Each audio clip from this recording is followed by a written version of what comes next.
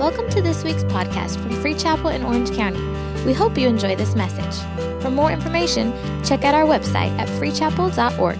As you open your Bibles with me to the book of, I want to go to Numbers chapter 21 today. Go with me to Numbers chapter 21. Then they journeyed from Mount Hor by the way of the Red Sea to go around the land of Edom. Listen. And the soul of the people became very discouraged because of the way, along the way. One translation says, because of the way God led them. And the people spoke against God and against Moses. Why have you brought us out of Egypt to die in the wilderness? For there's no food, no water. Our soul loathes this worthless bread. So the Lord sent fiery serpents among them, and they bit the people. And many of the people of Israel died. Therefore, the people came to Moses and said, we have sinned. They got a revelation. We have sinned, for we have spoken against the Lord and against you. Pray to the Lord that he take away the serpents from us. So Moses prayed for the people. Then the Lord said to Moses, make a fiery serpent and set it on a pole. And it shall be that everyone who is bitten, when he looks at it, shall live. So Moses made a bronze serpent, put it on a pole, raised it up, and so it was, if a serpent had bitten anyone, when he looked at the bronze serpent, he lived. I want to talk to you for a few moments. I'll give you my title in just a minute, but I'm focusing on the theme of the danger, the great, great, great, great danger of discouragement. And I'm going to give you the remedy. I'm going to give you the answer to it. In the Christmas classic, It's a Wonderful Life, and if you've not seen It's a Wonderful Life, you will probably not go up in the rapture. Amen. How many of you have ever seen that movie, It's a Wonderful Life? Well, in that movie, the main character is a guy by the name of George Bailey. George Bailey's a good guy, but he gets extremely in hard times and discouraged and even contemplates suicide. But thank God for the power of friendship. He had some friends who got together and prayed for him. And when they prayed in the movie, it touches heaven. And there is an angel who is in charge of all the angels in heaven. And he turns to one of the lesser angels and he says, it's time for you to earn your wings. And your assignment, if you want to earn your wings, you'll get your wings if you succeed in this. Your assignment is to go down and help George Bailey. And the inferior angel said to the superior angel, well, before I go, tell me what's wrong with George Bailey. Is he sick? Is he got some horrible disease? And the superior angel's answer is a classic. He said, worse than that, he is discouraged. Worse than some horrible disease, he is discouraged. The devil knows that the greatest thing he can use against the believer is discouragement, because you're never really defeated until you're defeated on the inside. That's why Numbers 21 said the soul of the people was greatly discouraged because of the way God was leading them. And then the very next verse says that serpents were released because of discouragement. Anytime there's a culture of long-lasting discouragement, we all have days of discouragement, but I want to warn you to not allow discouragement to set up camp in your life, because it attracts serpents, and serpents are a type of demons. The devil is that old serpent in the book of Revelation, and they're attracted to an atmosphere of discouragement. I believe that we need to understand that the people of God were discouraged. The people of God, not the devil's crowd. It's possible for the people of God to get low and get discouraged. And I just want to say that probably nobody walked in here today. When we get discouraged, we almost feel ashamed. We almost feel embarrassed. We almost feel guilty. We don't want anybody to know that we're discouraged. I doubt when you turned to your neighbor and said hello or whatever, they spoke up and said, I'm really discouraged today. I feel like quitting. I'm thinking about just I'll tell you, I've had it. Nobody does that.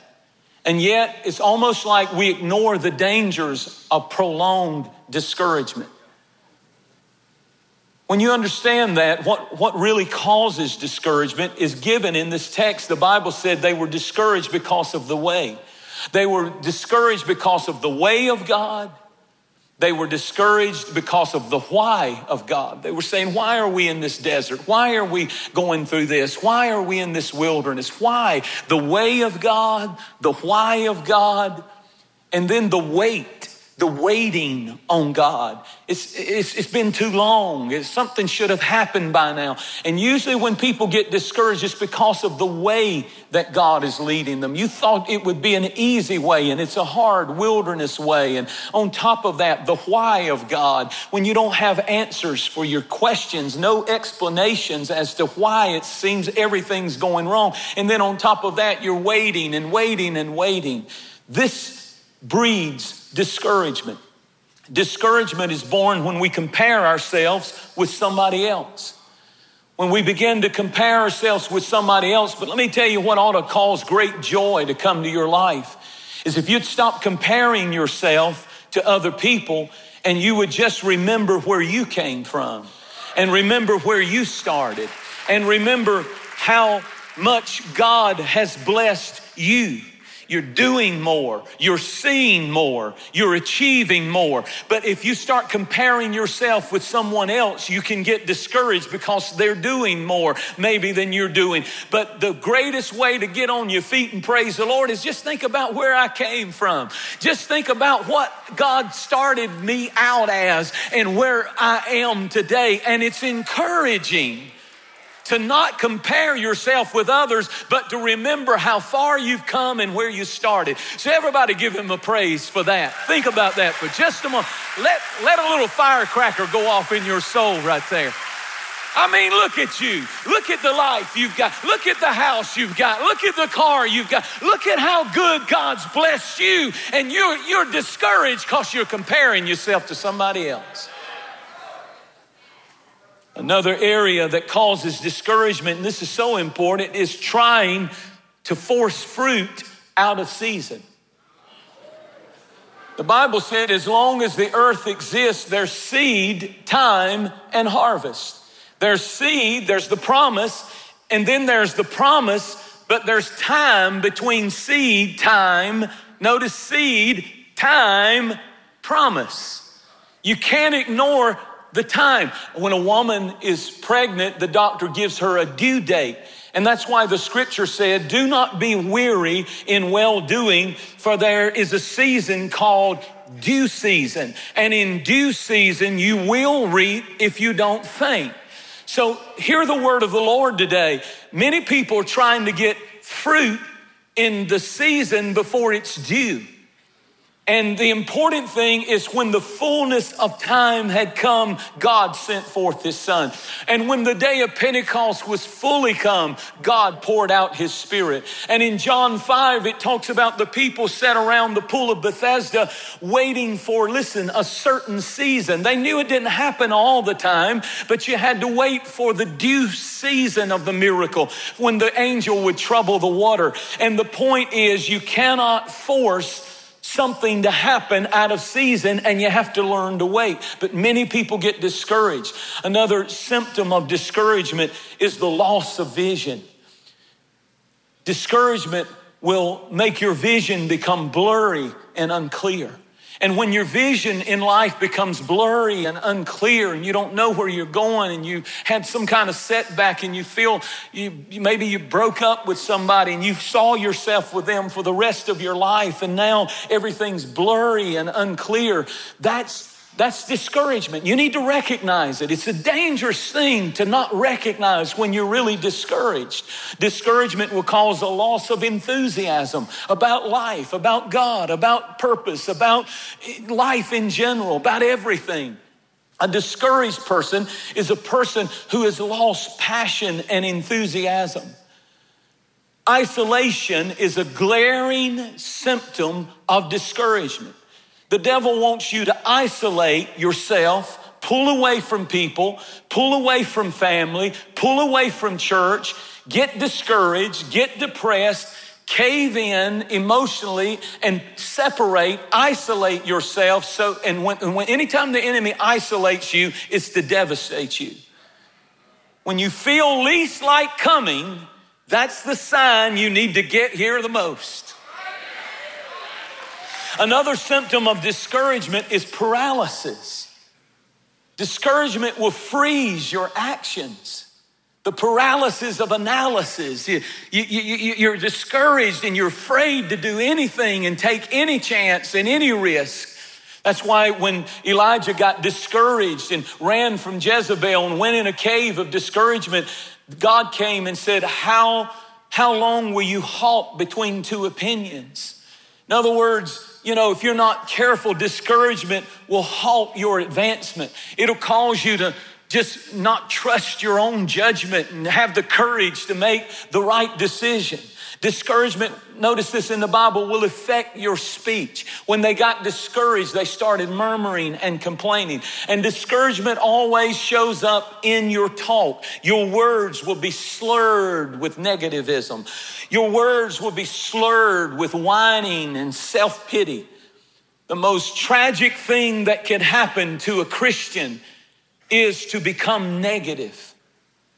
The 10 spies came back and the Bible said, we can't do it. But 2 of the spies came back and said, we can do it. And it's one of the rare times in all the Bible when both sides were right.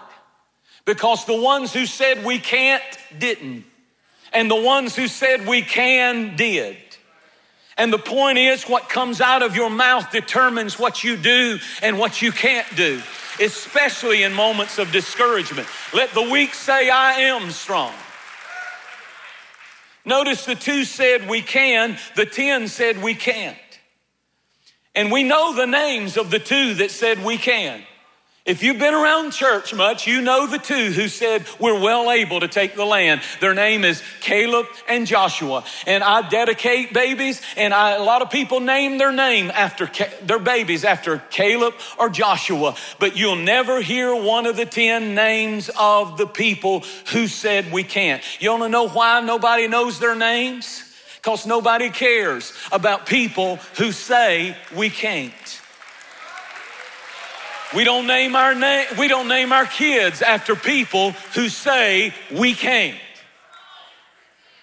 Another symptom and sign of discouragement is a loss of inspiration, a loss of motivation, a loss of aggression about life. And when your get up and go has got up and went, you're discouraged. Discouragement is the despair of wounded self-love. Discouragement produces cowards. The very word discouragement means to basically just suck the courage out, draw and drain the courage out of a person. To be discouraged is to lose all courage.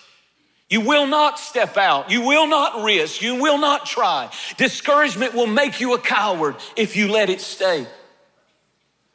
And I just want to pause right in the middle of this sermon, because I know I'm preaching to people by television all over the world who are discouraged. I wrote this down, and I want you to let it get in your spirit. I pause in the name of Jesus to come against negativism, despair, hopelessness, fear, despondency, depression, disgust, frustrations, feelings of failure, thoughts of quitting, thoughts of giving up, thoughts of suicide. I'm here today to tell you that God is greater than your discouragement. And I call for the power of the name of Jesus to release new faith, new vision, new hope, new confidence, new determination, new zeal, new enthusiasm. Baptize us, saturate us, marinate us with courage. Be encouraged. Now everybody shout like you believe this book is true. Come on, praise him a minute. Somebody up in the balcony, praise him a minute. Shake off those snakes. Chase them back into their hole. If you stay in discouragement, it attracts the serpents. Hallelujah. Hallelujah. I don't care what you're going through. Your God is greater than depression. Your God is greater than financial problems. Your God is greater than cancer. Your God is greater than the loss of a loved one or the breakup of a marriage. Your God is greater, so be encouraged. David encouraged himself in the Lord, not his circumstances, in the Lord. I refuse to go further until at least 1,000 people get up on your feet and praise the Lord. We don't belong down. Down is not your destiny. You don't belong underneath the circumstances. You have to encourage yourself. All right, now listen. Because God is greater. He's greater than gossip. He's greater than haters. He's greater than people tearing you up on Facebook. He's greater than owing somebody money. Why would I take my life if I owe somebody money? I owe them the money. I'm just saying, that don't make sense. Now pay your bills. That's not what I'm saying, but you understand what I'm saying. We have minimized the danger of discouragement. Don't play with it. Get help.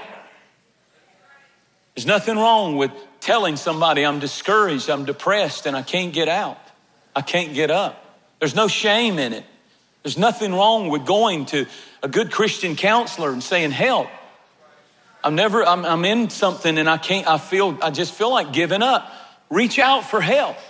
Reach out for help. There's help here. We've been there. We've been there. I may need your help next week, but this week I feel pretty good. I could help you. Somebody could help you. Don't be ashamed to say, I'm discouraged. How you feeling? I don't feel nothing. I don't feel good, and I don't feel like the favor of God is shining brightly on my spirit. I don't feel that. I feel like quitting. I feel like giving up. You ever felt that way? Did God see you through? The size of your God is determined by the size of the thing it takes to discourage you. Your God is only as big as the thing it takes to discourage you.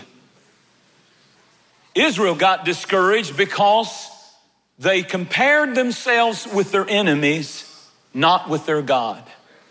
I know you can't do it, but can your God do it? I know the giants are bigger than you are, but who said it was you against them? I thought it was your God.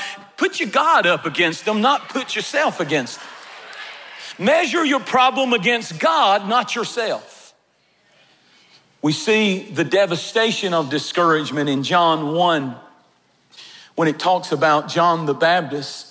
And when he was first introduced to Jesus, he said, I saw the Spirit descend like a dove, and it abode upon him, and I knew him. I knew him. And then John announced, behold, the Lamb of God. He's it. I've got a personal revelation. I know who he is. He's the Lamb of God. And there's rejoicing. But a few months later, he's arrested, John is, and he's in a filthy prison, Herod's cell prison. And he sends his disciples to where Jesus is because he feels abandoned. He's discouraged. And he says, ask him, are you the one? What do you mean, am I the one? You're the one that said I was the one. But see the danger of discouragement. Discouragement will cause you to question what you previously affirmed about your faith in God. Discouragement will begin to get you to ask questions about, did I really see that bird descend? Did that really happen? Did I really hear that voice? Did God really confirm to me? Is Jesus who he really said? It'll cause you to question your spirit visitation, question your divine demonstration, and question your personal revelation. There are things that can come in life, listen to this, preacher, that will make you wonder about that bird. Was it real? Wonder about that experience that you had in an altar. Was that voice real? Make you second guess what you said Jesus was to you. Make you question the will of God. Things will come in life that will make you question the love of God. How can a loving God let this happen?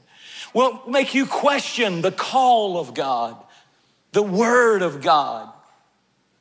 When you understand that and you get that revelation, hear this, John would have never entertained the thought of looking somewhere else until he became discouraged. He actually said, ask him, are you the one or should I start looking somewhere else?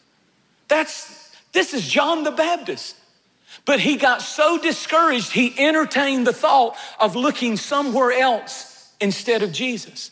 And when you're being tempted to pull away from Jesus because he's not working like you wanted him to work, you need to know you're in a serious danger of discouragement, and that discouragement is trying to drive you away back to the drugs, back to the alcoholism, back to the immorality, back to other religions or other gods or atheism because of your discouragement. I just proclaim in the middle of my seasons of discouragement, there is no God like Jehovah. I may not see the bird anymore. I may not hear the voice anymore. I may not feel the flutter and the joy of the Lord in this particular season that I may be walking through. But I declare boldly, there is no God like Jehovah. He's still God. I want you to see the doorway to discouragement. In Psalm 73, David found himself so discouraged, he wanted to quit. He said, truly God is good to Israel, even to as many as who have a clean heart. But catch these next words. But as for me, my feet almost slipped. And I became envious, he says in verse 13, envious of the wicked. He's saying something. He's saying, oh, I know God will bless Israel, but I'm the exception. And I'm the rule. That's the word. I'm the exception to the rule. I'm someone that he can bless Israel and he can bless pastor and he can bless this one and that one, but not me. That's discouragement talking. He won't favor and help me. He won't bless me. And he was envious of wicked people. In other words, he was saying, I'm living clean, I'm living right, and this is not working for me. This faith in God is not working. They're doing better and they worship idols. This is not working for me. This is a discouraged man. The question is, how did he get there? You have to back up one verse into the previous chapter. Chapter 72 and verse 20, the last verse right before you go into all that discouragement. Catch this. The prayers of David, the son of Jesse, are ended. Please hear me. The door to discouragement is prayerlessness. When he said, I'm done praying, I prayed all I'm going to pray, then guess what? That opened the door and he steps into that next chapter and is full of sliding back and discouragement and I'm the exception and God's not with me and I'm going under and I'm not going to make it. What I'm saying to you is that's how you get discouraged. When you stop praying, when you stop asking, when you stop praising, when you stop coming to church, isolating yourself, you go deeper and deeper into discouragement. I'm so glad you came to church today because I don't believe that we have to leave like we came in Jesus' name. Elijah got in a cave of discouragement and God told him to do something. He said, all right, I want you to come out of this cave of discouragement. Jezebel ran you in here, Elijah, and you've been discouraged and you said, kill me and I feel like quitting.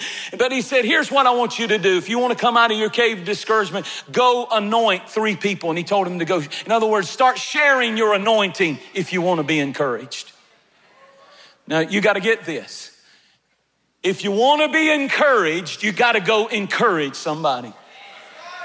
As long as you're focused on me and self and pity, you're not going to get encouraged.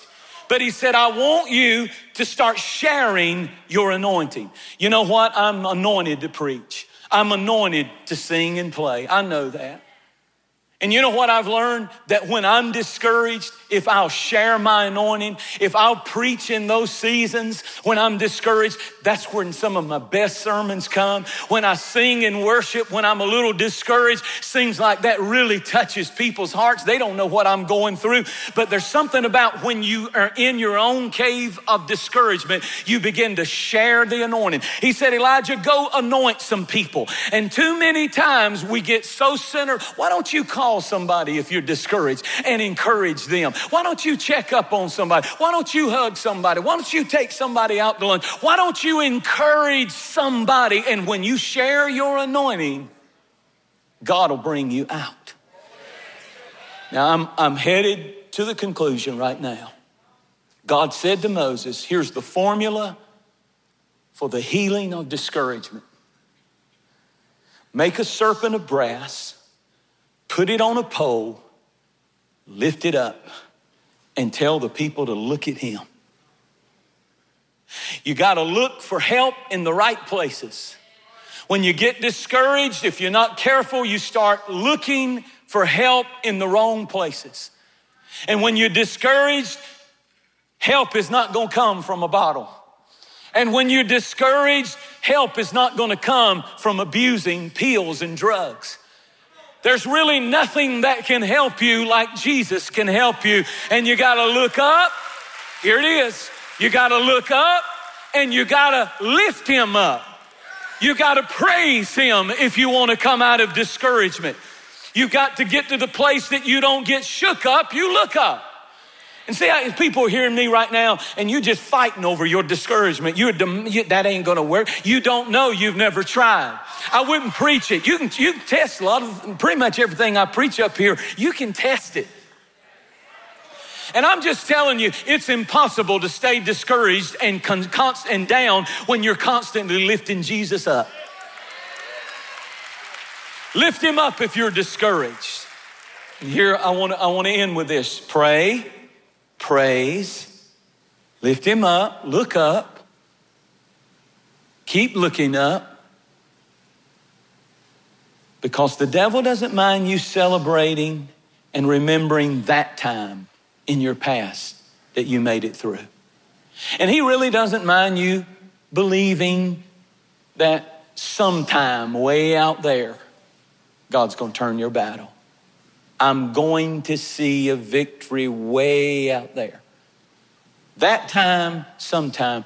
But the thing that makes hell nervous and the thing the enemy wants to do that will keep you in discouraged is convince you that this time you're not going to make it. This time you're not going to get out. This time there's no way you're going to bounce back. But I've got a message for the devil. And I almost wrote it on my shoes. That time, here's the title of my sermon. That time, this time, and every time, God will not fail me. Everybody say, that time, this time, and every time, God will not forget me. God will not forsake me. God will not fail me. Now wait a minute, that time, how many of you have got a that time that you can look back on? This time and every time, God will not fail me. God will not fail me. God's healing you. If you need help, get help. But God brought you to this service this morning to heal you of chronic discouragement. David encouraged himself in the Lord. And when you get that down in your soul like I got it, I got me a new little thing I'm going to tell the devil from now on. If you don't get nothing else out of this sermon, take home this piece. That time, this time, and every time, God will not fail me. God will not forget me. God will not forsake me. One more time, say it bold. That time. Now I need somebody to shout over that time. You know that time when the enemy whispered, take your life. The enemy whispered, there's no recovery. The enemy whispered, you'll never get through this, that divorce, that whatever, that disaster. But God said, I'm going to see you through. That time, this time, somebody shout over in your very circumstance right now, He's big and in control. And here's a big one. Somebody shout over every time. The battle is the Lord's. Thank you for listening to this week's podcast. We hope you were blessed.